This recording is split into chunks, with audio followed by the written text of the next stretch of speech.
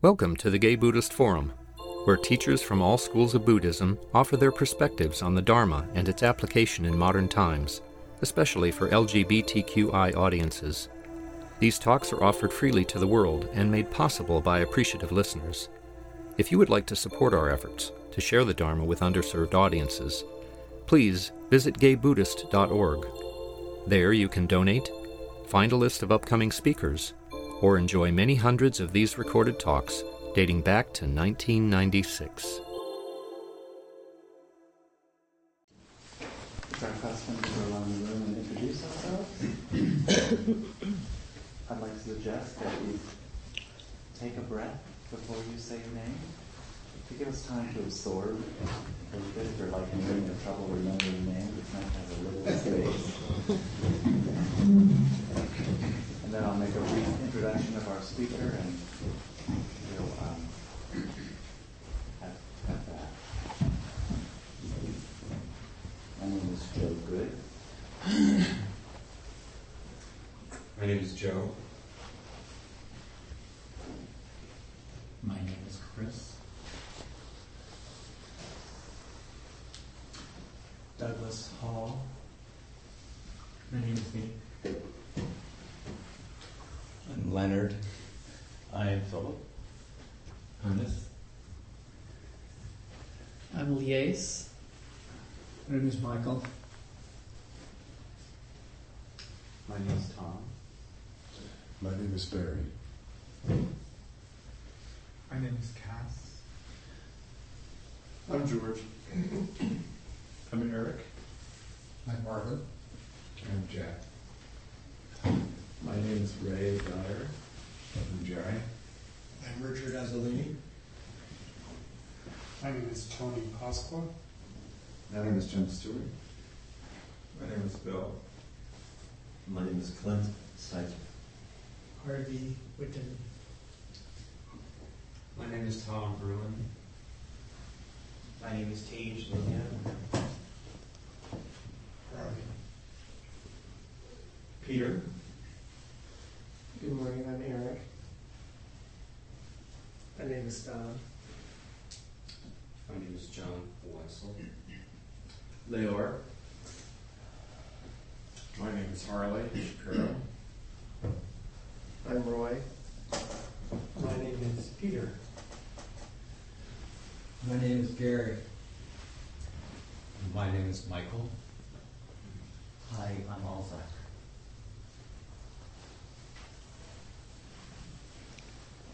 Did you miss someone? I'm Henry Rubinowitz. Anyone else? Our speaker today is Jana Drakka, who entered formal Buddhist practice 16 years ago at the San Francisco Zen Center, and recently received Dharma transmission. Reverend Drakka is a community activist, particularly for the rights of the poor and disenfranchised, and believes that mindfulness practice is 24/7. Every Gay Pride weekend, you'll find Jana offering an opening blessing from the trans stage. Welcome.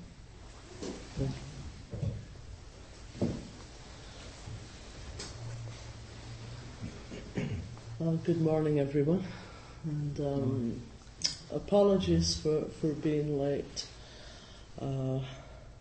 The Outside Lands Music Festival is on in Golden Gate Park, and I live on 43rd and Fulton and stood at the bus stop for a long time before I realised that there's nothing coming.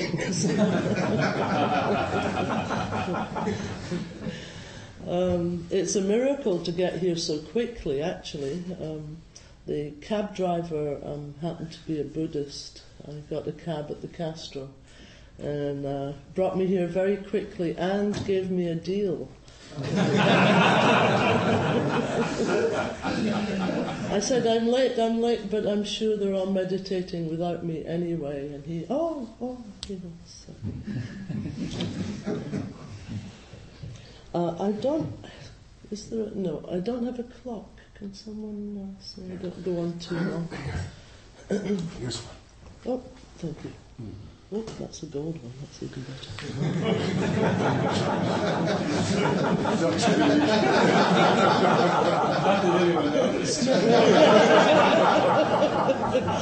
Not that we are bothered by such things.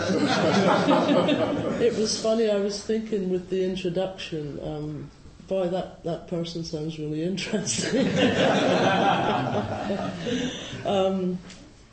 This last 2 weeks have been quite challenging. I don't know how many people are on Facebook, but I am. And it seems an interesting way to communicate with people. And I've been putting little updates on. I don't think I'm being too much of a drama queen when I say that the last couple of weeks I thought I was going to die. I got really ill about 2 weeks ago and just didn't know what it was, and I don't like going to the doctor, so I waited. I'm very, very much like my father. He was the same. He said, don't go to doctors, they'll always find something wrong. He avoided them for years. He was a mechanic in an aluminum factory, and he just never went near them. And then one day he fell down an inspection pit under a big rolling machine and was knocked unconscious and was taken to the hospital. So of course they got their hands on him and started to examine him. And they found he had shadows on his lungs, he had a heart condition, he had terribly bad osteoporosis, which really had to be fixed right away. All these things. So of course when he came home he said, "See, that's why you should never go to the doctor. I was fine when I went in there. And look at me now." But you know how that is when you become unwell, and it was a kind of a gripping pain, and chest pain, and I can't breathe, and it was really quite horrible. And I kept waiting for it to go, and then ended up in the emergency room, and they all sorts of ideas, but in the end, they send you home, and you were just the same as you were when you went in the first place. So it became kind of frightening because I couldn't get around. I could only go maybe 3 blocks. I tried that. After a few days in bed, I just started going out, and just a few steps, and this pain was there, and I couldn't breathe properly, and just went home again. So I began to think, well, what would happen if this was it? I bet you're glad you came for a cheer. What would happen if this was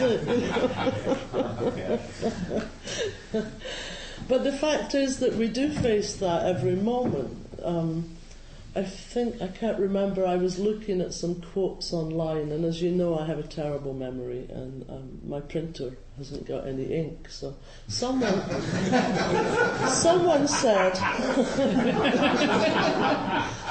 said the most amazing thing about human beings is that although they see people dying all around them, they live their lives as though that wasn't going to happen to them.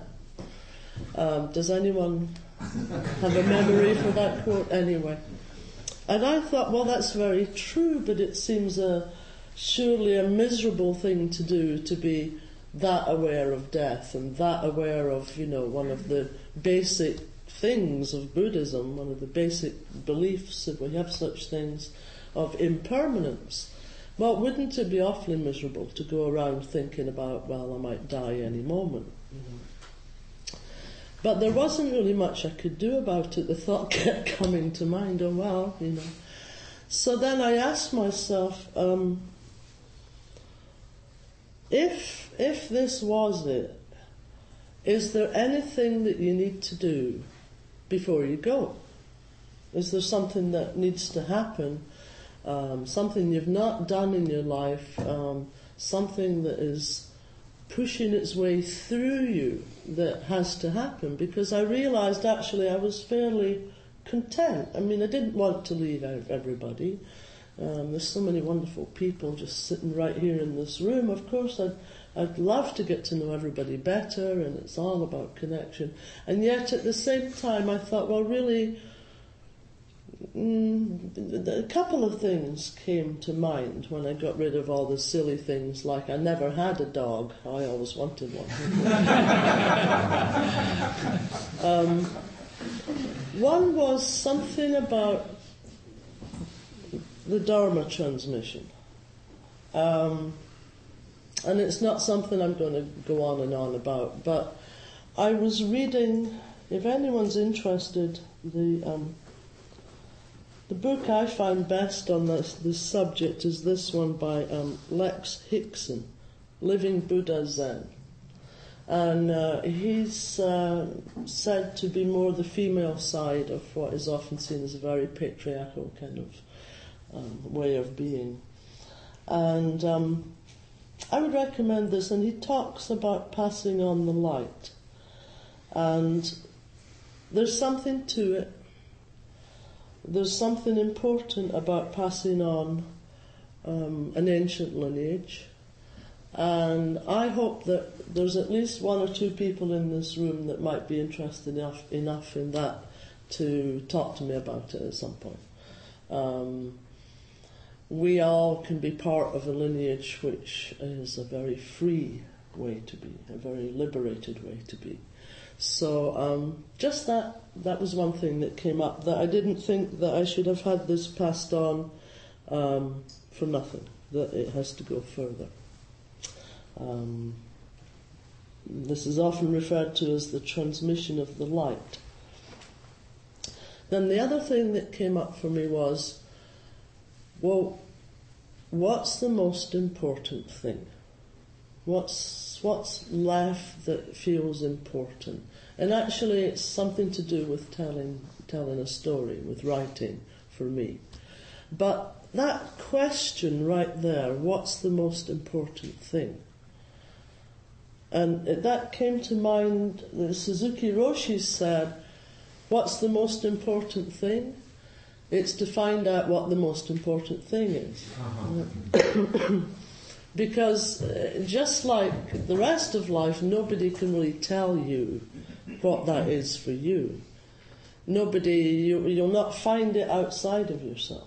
That's inside yourself. What is the most important thing? And I think of it as a process of uncovering. What would that be for you? It's not a bad exercise to think, well, supposing this was the last while, what is there that I still have to do? What needs to be done?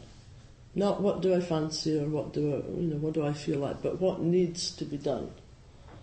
And I found that a wonderful question. As I say, most things, it seemed like, well, actually, for the first time, now that I kind of was reviewing it, allowing my life to flash before my eyes, I felt quite content.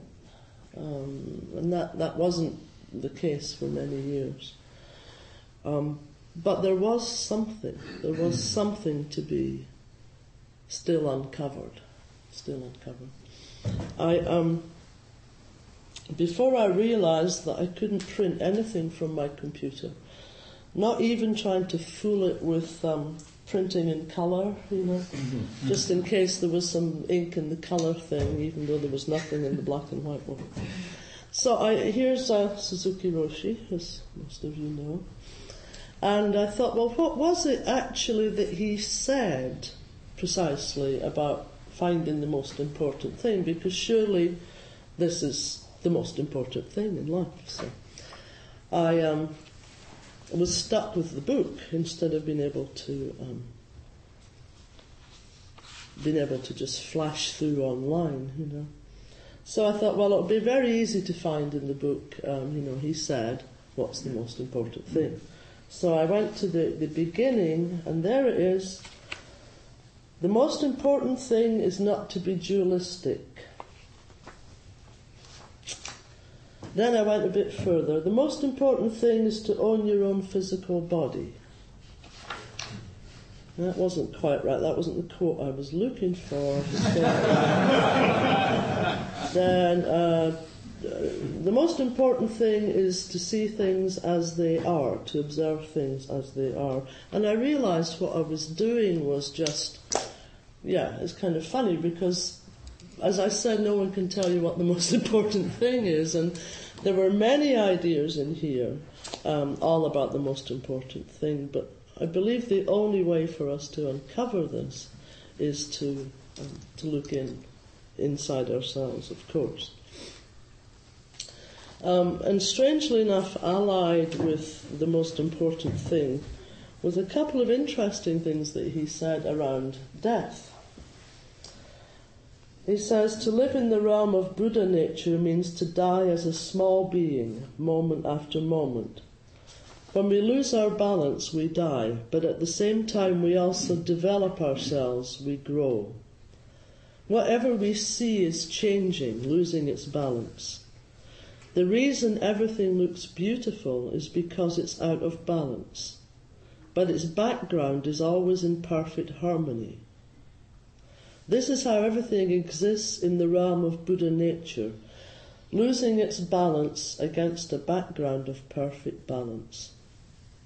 So if you see things without realizing the background of Buddha nature, everything appears to be in the form of suffering. But if you understand the background of existence, you realize that suffering itself is how we live and how we extend our life. So in Zen, sometimes we emphasize the imbalance or disorder of life.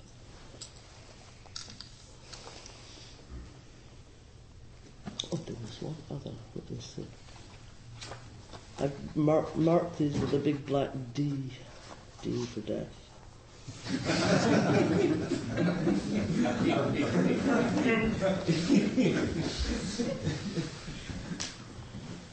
Oh, so here's one other most important teaching. This one is the most important teaching. You ready? Now this will reveal it all. This is really the most important teaching. Not two, not one. That's it.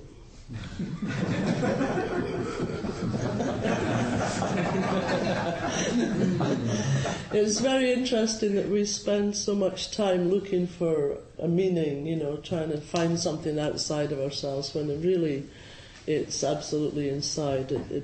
How many people have seen that movie Young Frankenstein? So we know, sweet mystery of life, at last I found you.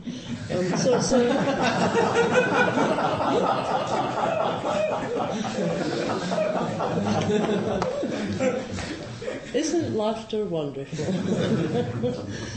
It's actually so, I'm just reveling in being able to talk and breathe and laugh right now. It was only 3 days ago that this, whatever it was, clamped down feeling on my chest lifted up. I did have some good alternative speakers lined up just in case, but really I'm awfully glad to be here. It reminds me of Time magazine were interviewing folks, different religious folks, about miracles. And they were interviewing Michael Wenger, who's a wonderful, wonderful priest up at Zen Center. And they said, well, do Buddhists have miracles? And he said, oh, yeah, sure we do.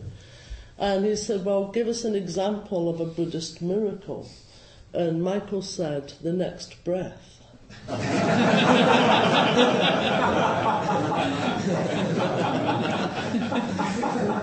We don't ask for much.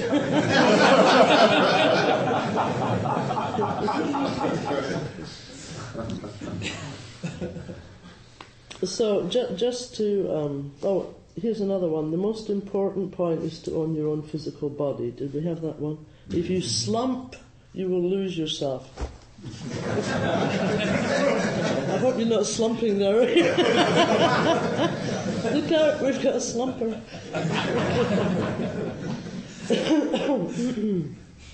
After some years we will die. If we just think that it is the end of our life, this will be the wrong understanding. But on the other hand, if we think that we do not die, this is also wrong. We die and we do not die. This is the right understanding. Some people may say that our mind or soul exists forever and it's only our physical body which dies. But this is not exactly right, because both mind and body have their end. But at the same time, it is also true that they exist eternally. Don't you love it? Even though we say mind and body, they are actually two sides of one coin. This is the right understanding. So, it's interesting to read other people's understanding of life and understanding of the most important thing in life. But the only way to discover what that is actually to look inside ourselves. No one can say, well, here you are, this is what you should do. There's a wonderful singer that I called Nathan Tate. Nathan Tate rediscovered as the CD, and he brought out some very famous songs in the 70s, and then disappeared on a kind of wild drug trip for years, and then was rediscovered. And one of my favourites, I often wish I could play music during talks. One of my favourites of his is "Don't Compromise Yourself." Don't compromise yourself, you're all you've got. And that one's really been resonating in the rather dark little cave I was in the last couple of weeks. Staying true to oneself, but I mean, what is that? How can we investigate this? How can we know?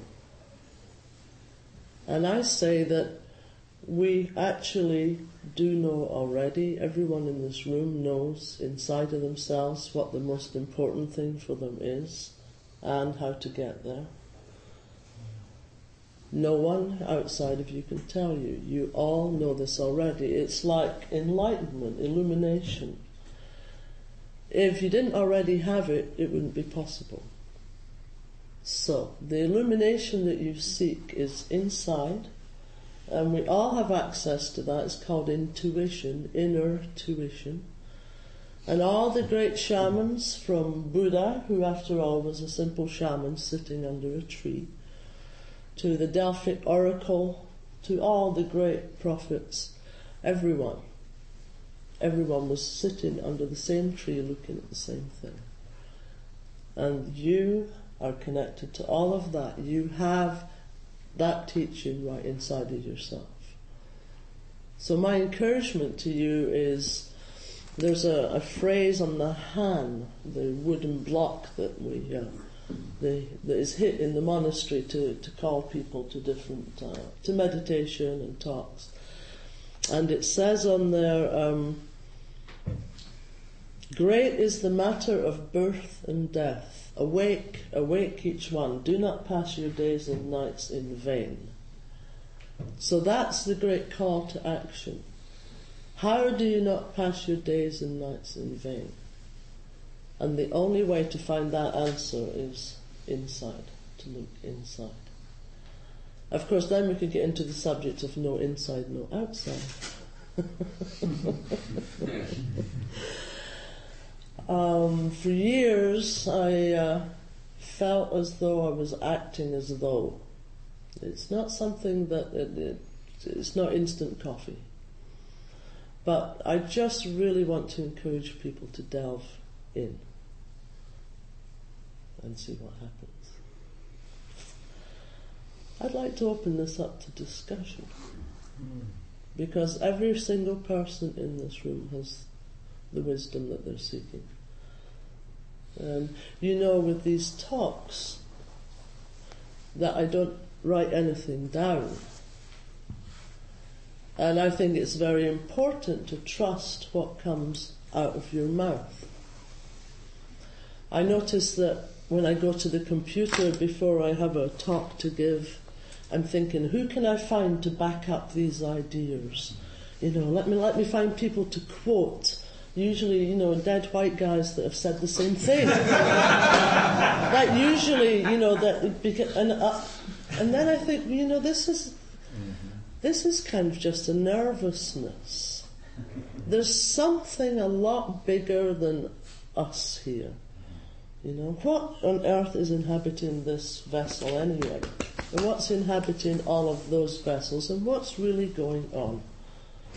What is this that's coming through? Wouldn't it be a shame to spoil it by writing it down beforehand? What is this? Who is sitting here? This is the mystery of life. I forgot, I meant to bring my favourite book with me. There's a book I've been carrying around for about 30 years, and it's called Masks of the Universe. It's not the other one, Masks of God, by what's his name. It's a very scholarly, kind of dry book.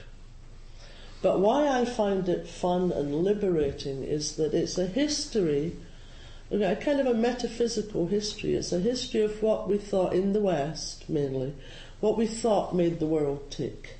So it starts off with animism. You trip over a stone and you go, bad stone, you trip me up. You move into the mechanistic age. How many angels can dance on the head of a pin? You move into quantum physics. He goes in, it's that recent of a book. Oh, now we know what makes things work. It's quarks. No, it's string theory, and so on and so on. So basically the fun thing is to get the book and just open it at any page and look and see, oh my goodness, well that's what they thought made things tick then, ha ha ha ha. We're so much more advanced now. But the fact is that it is the sweet mystery. It is the sweet mystery. How awful if we knew the answer. How awful. That would be a dead end. The open, the curiosity, the constant, what is this? What is this? So, openness, curiosity, and what's the most important thing?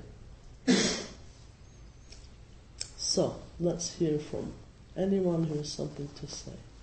Well, I have a question Yes. I'd like to ask, but I'd first like to thank you for being here. I mean, it's a wonderful blessing for all of us to have you here. Suzuki Roshi, when you read from him, you read a line from him that said that the mind and the body are two sides of the same coin. And so when I think of mind, I sometimes think of the mind that holds and causes all the chatter that really takes me away from what I think the truth is. And so when he's using the mind in that context, I'm not exactly sure how he's referring to the mind. It must be different from what I'm thinking of the mind that holds all that mind chatter. But why is it different? I don't know. I always rather thought that mind that held the mind chatter was more of an illusion than a reality. So that's probably the one to drop. Out of, the choice of minds to drop, that would be the one to drop. But are there other minds? Are there minds in the first place? Well, it's interesting, isn't it? It's interesting. For the first couple of years when I got into this kind of meditation, because I practiced many different kinds before that, I thought the idea was to stop all that chatter, all that blah blah blah. Surely this was not, the great mind. Surely the mind that I would like to have would be one that was forever solving world hunger and helping people out in their life. I mean, surely my mind would have lovely things in it. If only I could get rid of this, look at him, what's he wearing? Oh, look at that. If only I could get rid of that, then, it'd all be plain sailing. It's like catching the golden ring when you're going round. It's like that movie, The Little Buddha. where suddenly, bingo, he's enlightened, and nothing bothers him anymore. I mean, it's all plain sailing. Well, I would just say, don't hold your breath.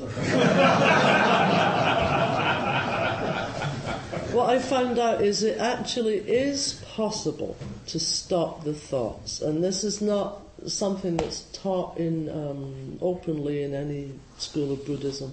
It's actually called the jhanas, Jana.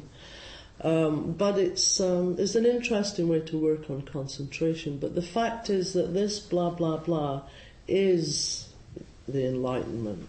Everyday mind is the way. There isn't actually anything outside of this na-na-na-na-na-na-na-na-na. That's what the mind does. The mind produces thoughts like the body produces sweat. So it's just what it does. It's neither good nor bad. It just is. So if we can leave things, as most things are less troublesome if you can leave them, it just is. It's neither good nor bad. It doesn't make any difference. You don't have to pay a lot of attention to it because it's not really worth it. Look at that. What's for dinner? I mean, it's really not worth paying a lot of attention to. It's hardly ever goes, danger, Will Robinson, jump out of the way of that car. That's more an instinctive thing. So you can pretty much let it go blah, blah, blah, blah, blah, and stay focused on meeting what's right here. That's just distraction. You might as well walk down the street talking to yourself as pay any attention to all that. I mean, if you're working on something and figuring something out, well, sure, you're calculating, but otherwise there's really not much point to it. So in that way it silences itself. It's like a little child, if you don't... Well, that's a bad example. Obviously never been a mother. I was going to say it's like a little child, if you ignore it, it'll be quiet after a while.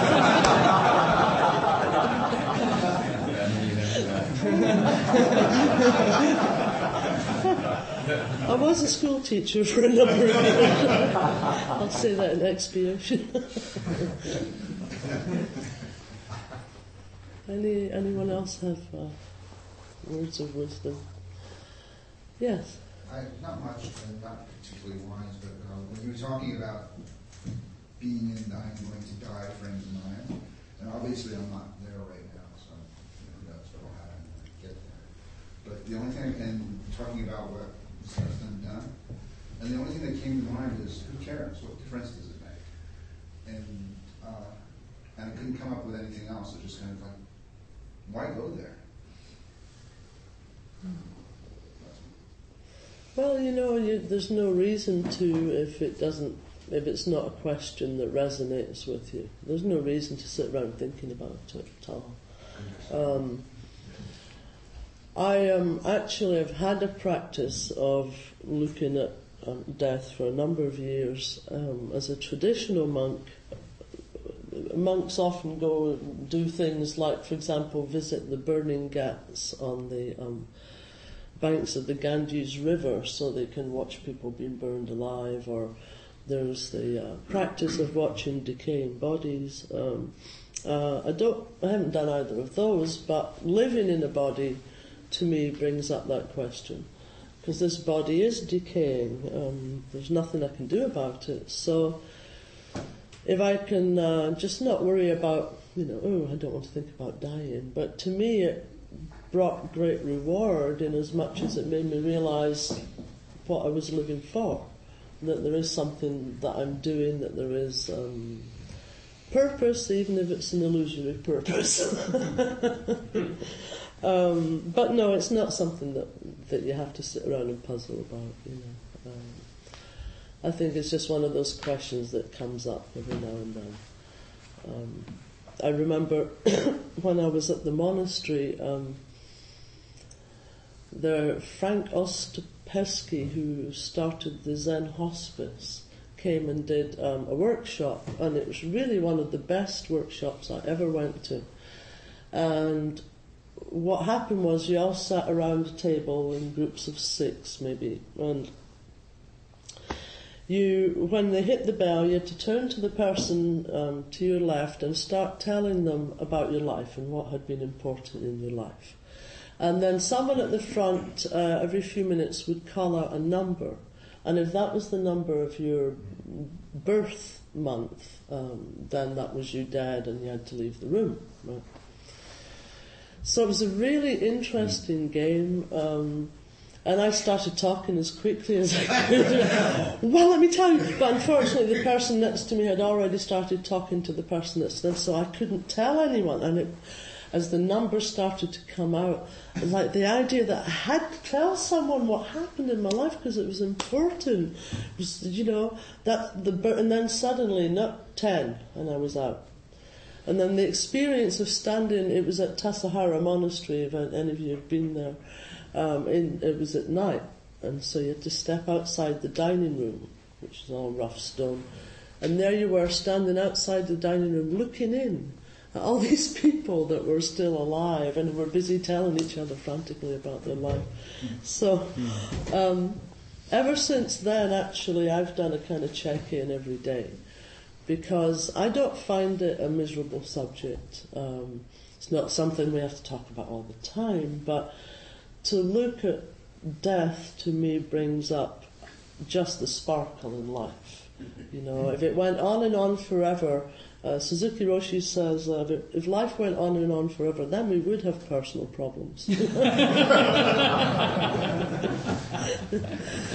it's the fact that it's fleeting, I think, that makes it so beautiful, and to pretend otherwise is just kind of silly.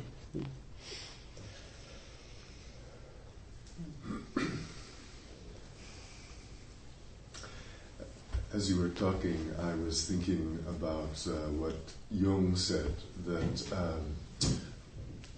for those who go inward, those find the secret delight through self-awareness and exploration. But I was interested also in what you said about that the play of our mind, the thoughts that come and go, are the enlightened nature. And what I had learned was that while this play of the mind is intrinsically empty and therefore not different than, let's say, the Dharmakaya, that there is a difference between the play of the mind and the nature of the mind, not two, not one. I think the nature of the mind is play. Well, one of the most enlightening things I ever read was on the lid of a tin of mints, and I think it was from the Hindu belief system, and it said something like, "Don't ever forget that this is just the role you get to play this time round. So fully explore it and enjoy it." Yeah. I experienced that sensation writing plays.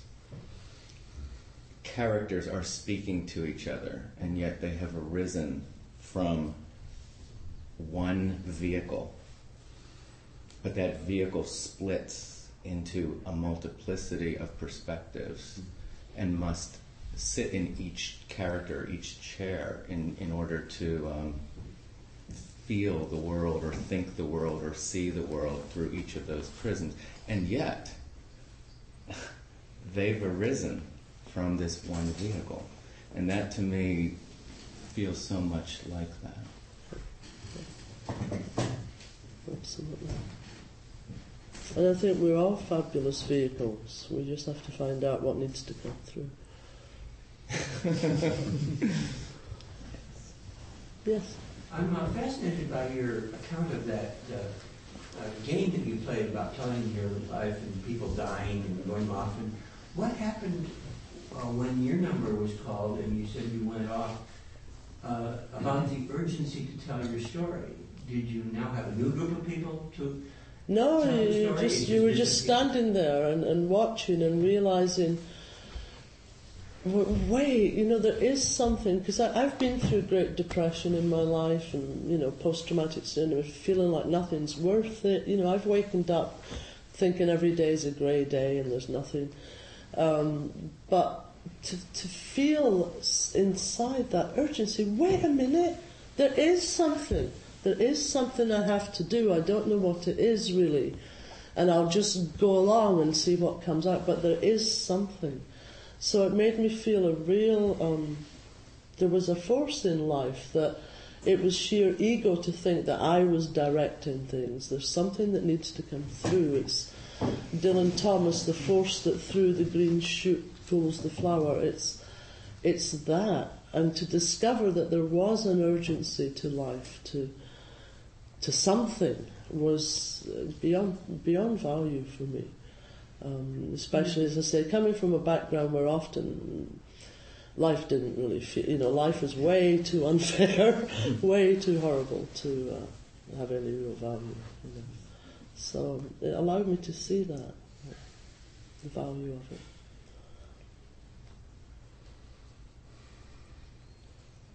Well, I'm still curious about the urgency to tell the story that you had while you were amongst the living. That just disappeared when you... No, it was replaced by regret. Replaced by regret. That I hadn't made it, I hadn't done it, I hadn't got it out of my mouth. You hadn't had the chance. I hadn't had the chance to do it.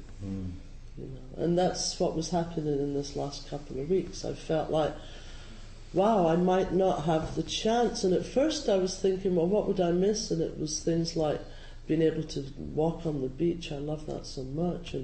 And then it became kind of a bigger question. But wait, what would you really miss doing? What is it that is there something? And of course one answer is no.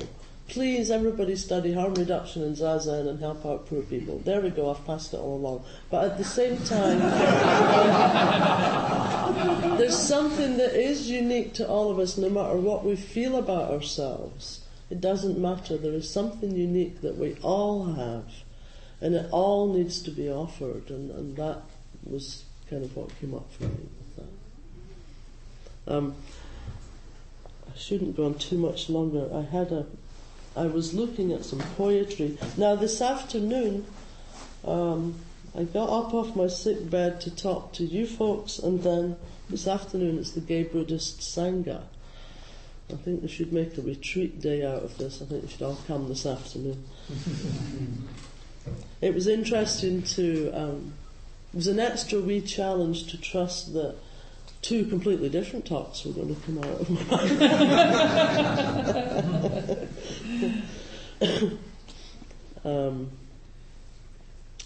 But I was looking for a poem that kept coming to mind for this afternoon, which is a completely different talk. And I found this, and it made me think of all of you, because I think that we didn't get this far by submitting, and we didn't get this far by giving up. We got this far in our lives by moving on despite great odds. And I have such admiration for everybody. And that's, my mother always said, don't give me the roses after I die, I think you're all wonderful, or you would not be sitting in this room, right? You're all wonderful. And I thought, the struggles, really, when you think of what we've been through in our lives, everybody, we're all heroes. The very fact, even if it's a bad day, you still decided to stay alive today. My goodness, what a treasure, One of the old Zen sutras says, life is gone in an instant, vanished in a flash. Please, honoured followers, do not waste your time. So, this poem suddenly made me think of all of you, and I, as you know, I am a Zendo-free monk. The place I was is no longer accessible to me, and so I tend to think of the flowers that are offered are the ones growing in the fields, and the altars that we make are whatever occurs in front of us when we meet each other. And then this one, So this is my tradition. This is Rabbi Burns, Robert Burns, that well-known Scottish poet. He wrote Auld Lang Syne. You might know that one. He was a poor ploughman in the 18th century, and I can recommend his poetry. He was a socialist. He went against organised religion. Good for him. He was a great lover and a wonderful, wonderful poet. And he was very taken with the fight for independence in America. He has a lot of poetry around that. And this is an inscription for an altar of independence. And this is my little tribute to all of you, because this is what I think we build when we meet. Thou of an independent mind, with soul resolved, with soul resigned, prepared power's proudest frown to brave, who wilt not be nor have a slave, virtue alone who dost revere, thy own reproach alone dost fear. Approach this shrine and worship here.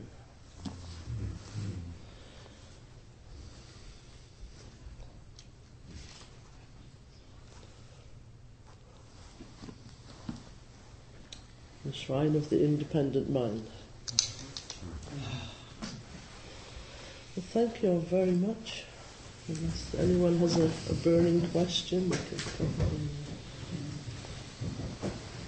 Oh! Well, I just yes. The story you told about not having a chance to talk about your life and sit outside while a lot of people were inside. Really, very good picture.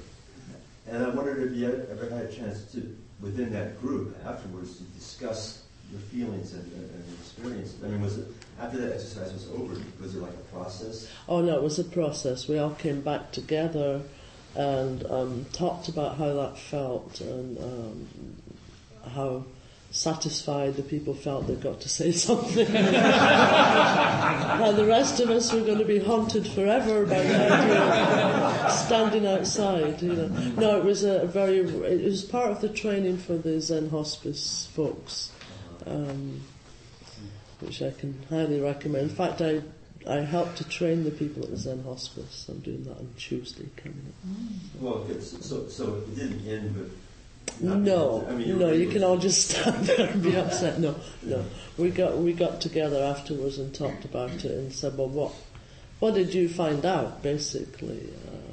What do you know? And it was just the urge to get to whatever it was you've been putting off in life. I'll do that tomorrow. Well, you can't be sure of tomorrow, so what is it you're trying to put off? I thought we'll leave that. That was a painful image to carry. Oh, well, I'm glad you asked. Yeah. I'm left with the idea that all there is some brilliant, silent mystery. That's absolutely all. And, of course, those are just words. So whatever their quote is, unquote, is way beyond that. And left with that idea running my life that everything is just this brilliant, silent, incredible mystery. I have a sign on my wall hanging that, and I look at it and say, oh wow, you're a gorgeous mystery today. But it appears to be the most I can do is to have fun.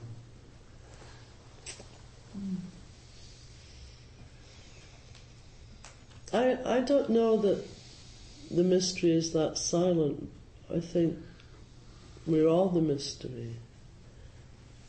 I don't think the mystery is that silent, because I think we're all the mystery. We are that. I mean, it's not some esoteric thing away up there that we can never get to. This is it. The music we have is the music of our voices. The visions we have are the visions of each other. We are the treasure. There isn't another treasure somewhere else. No, those all sound like things, of course. Well, perhaps that's my lack of skill we all in have different ideas. speech, as of far as course, history. of course, of course. Yeah, I guess it's more a heart feeling of connection, rather than separate things.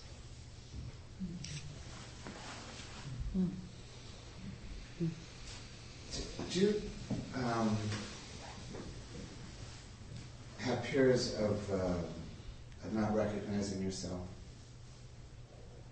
Of just waking up and not having a sense of continuity? Or like a sense of ashes that just comes unbidden or in the midst of a full flow, you can have a great experience of gaping emptiness or something. Yeah, when I first took up meditation practice, I was spurred into it by a terrible feeling of gaping emptiness.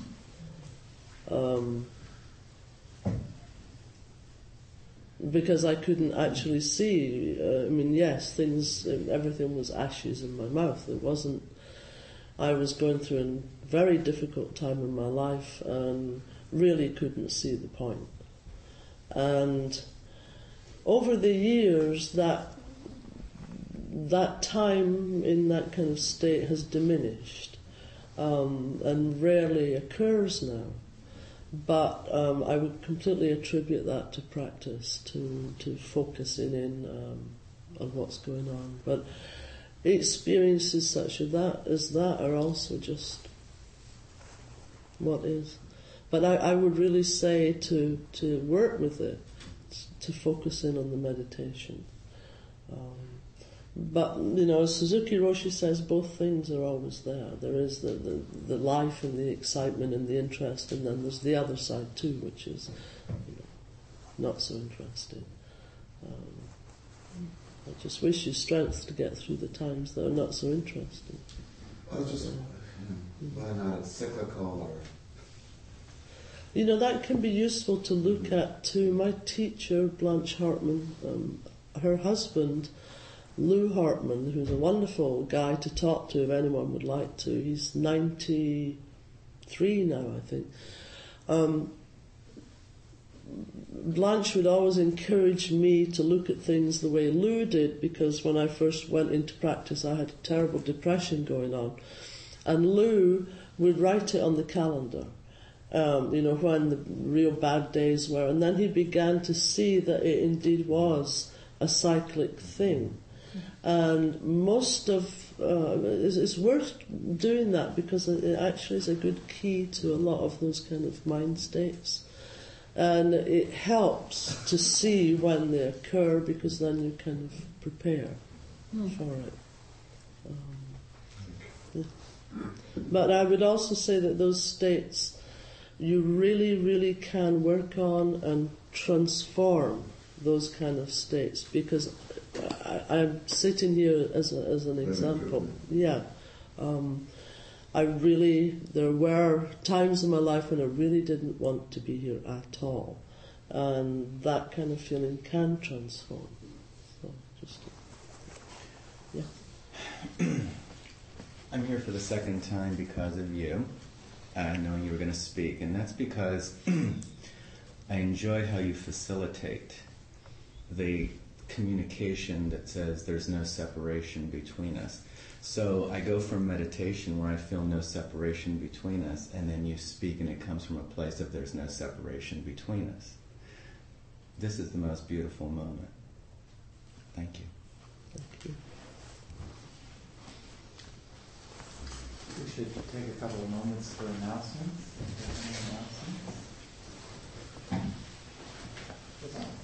Well, it looks like we're going to be doing another booth at Castle Street Fair. The manifestations are underway. And that's still a ways away. It's in October. But I'm responsible for seeing that the booth staff. So if anybody wants to donate an hour of their time during that day, we'd like to have like 2 people per hour. If you can get a hold of me, I'll be making this announcement between now and then. What is this date? So you'll be here all over every Sunday. You know, it's in October. October 4th. It's the first Sunday in October. Oh, okay, good. Well, sooner than I thought. If you want to be part of this, it's a fun thing, and it won't be too long. It's an hour of your life. Let me know, and I'll put you on the list. A reminder that our talks are available on the internet at the JBF website, beabuddhist.org. Howard asked me to remind people that next week we do not have a speaker, but we're encouraged to bring some spiritual reading, something that has inspired us or has had a profound effect on us, to share with the group. So that'll be the discussion. I mean, it'll be a large group experience next week. Spiritual readings from each person. Yes, I want to remind everyone we have an account at Community Thrift, which is at 623 Valencia near 17th. It's painted various shades of Pepto-Bismol pink. You cannot miss it. They take donations every day from 10 to 5, and I'd recommend checking the website because there's a long list of things that would be obvious donations that they don't accept. But last quarter, we made over $300 from that, so it's really a way for the Sangha to make money if you do recycle with your treasures. So I would encourage you to think about that. Yeah, we're going to be sort of renewing our website, and I especially want to ask if people have Buddhist appropriate or gay Buddhist photos that we might use in the website. You know, if you have photos from our retreats or from a session here or the altar or some inspiring image that you think might be appropriate on the site. Please let me know. Thanks. Our annual retreat is 3 weekends away, September 18th through the 20th at Rajapani Institute, which is in the Santa Cruz Mountains. There are 2 deadlines coming up. Tomorrow is the deadline for asking for scholarship money, and next Monday, the 8th, is the deadline for registration. So if you have any questions, feel free to ask. Do we have a host today? We do. I'm Richard, your host today. There are organic strawberries, ginger cashew cookies, and dates stuffed with pecans. And they're all finger food, so I would encourage you to wash your hands before you partake. There is tea available. And we ask you to wash your cup up. In the sink there is soapy water, so your mother doesn't live here, so please wash your cup. The Sangha has a custom of asking for dana donations from $5 to $8. It's totally up to you. I would encourage you to not give until it hurts, but give until it feels good. There is a sign-up sheet if you want to be part of the get emails, and I think you can also sign up for mailings, if that's correct. And there is a group that meets for lunch at 12:30 by the door. If you're interested, just hang around by the door, and that's where you will find those people. Anything else? Could you lead us in closing?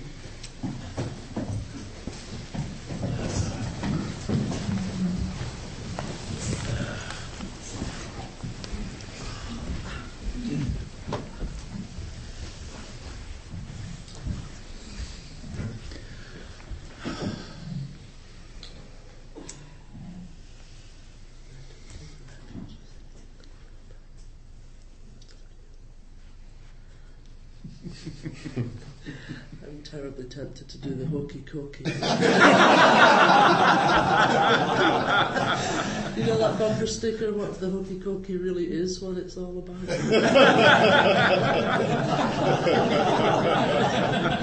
Perhaps we'll try the refuges instead. I take refuge in Buddha. I take refuge in Dharma. I take refuge in Sangha. I take refuge in Buddha as the perfect teacher. I take refuge in Dharma as the perfect teaching. I take refuge in Sangha as the perfect life.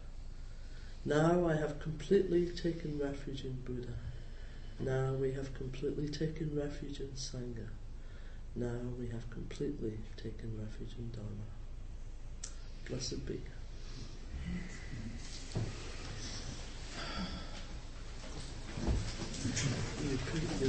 You are a treasure. Just a treasure.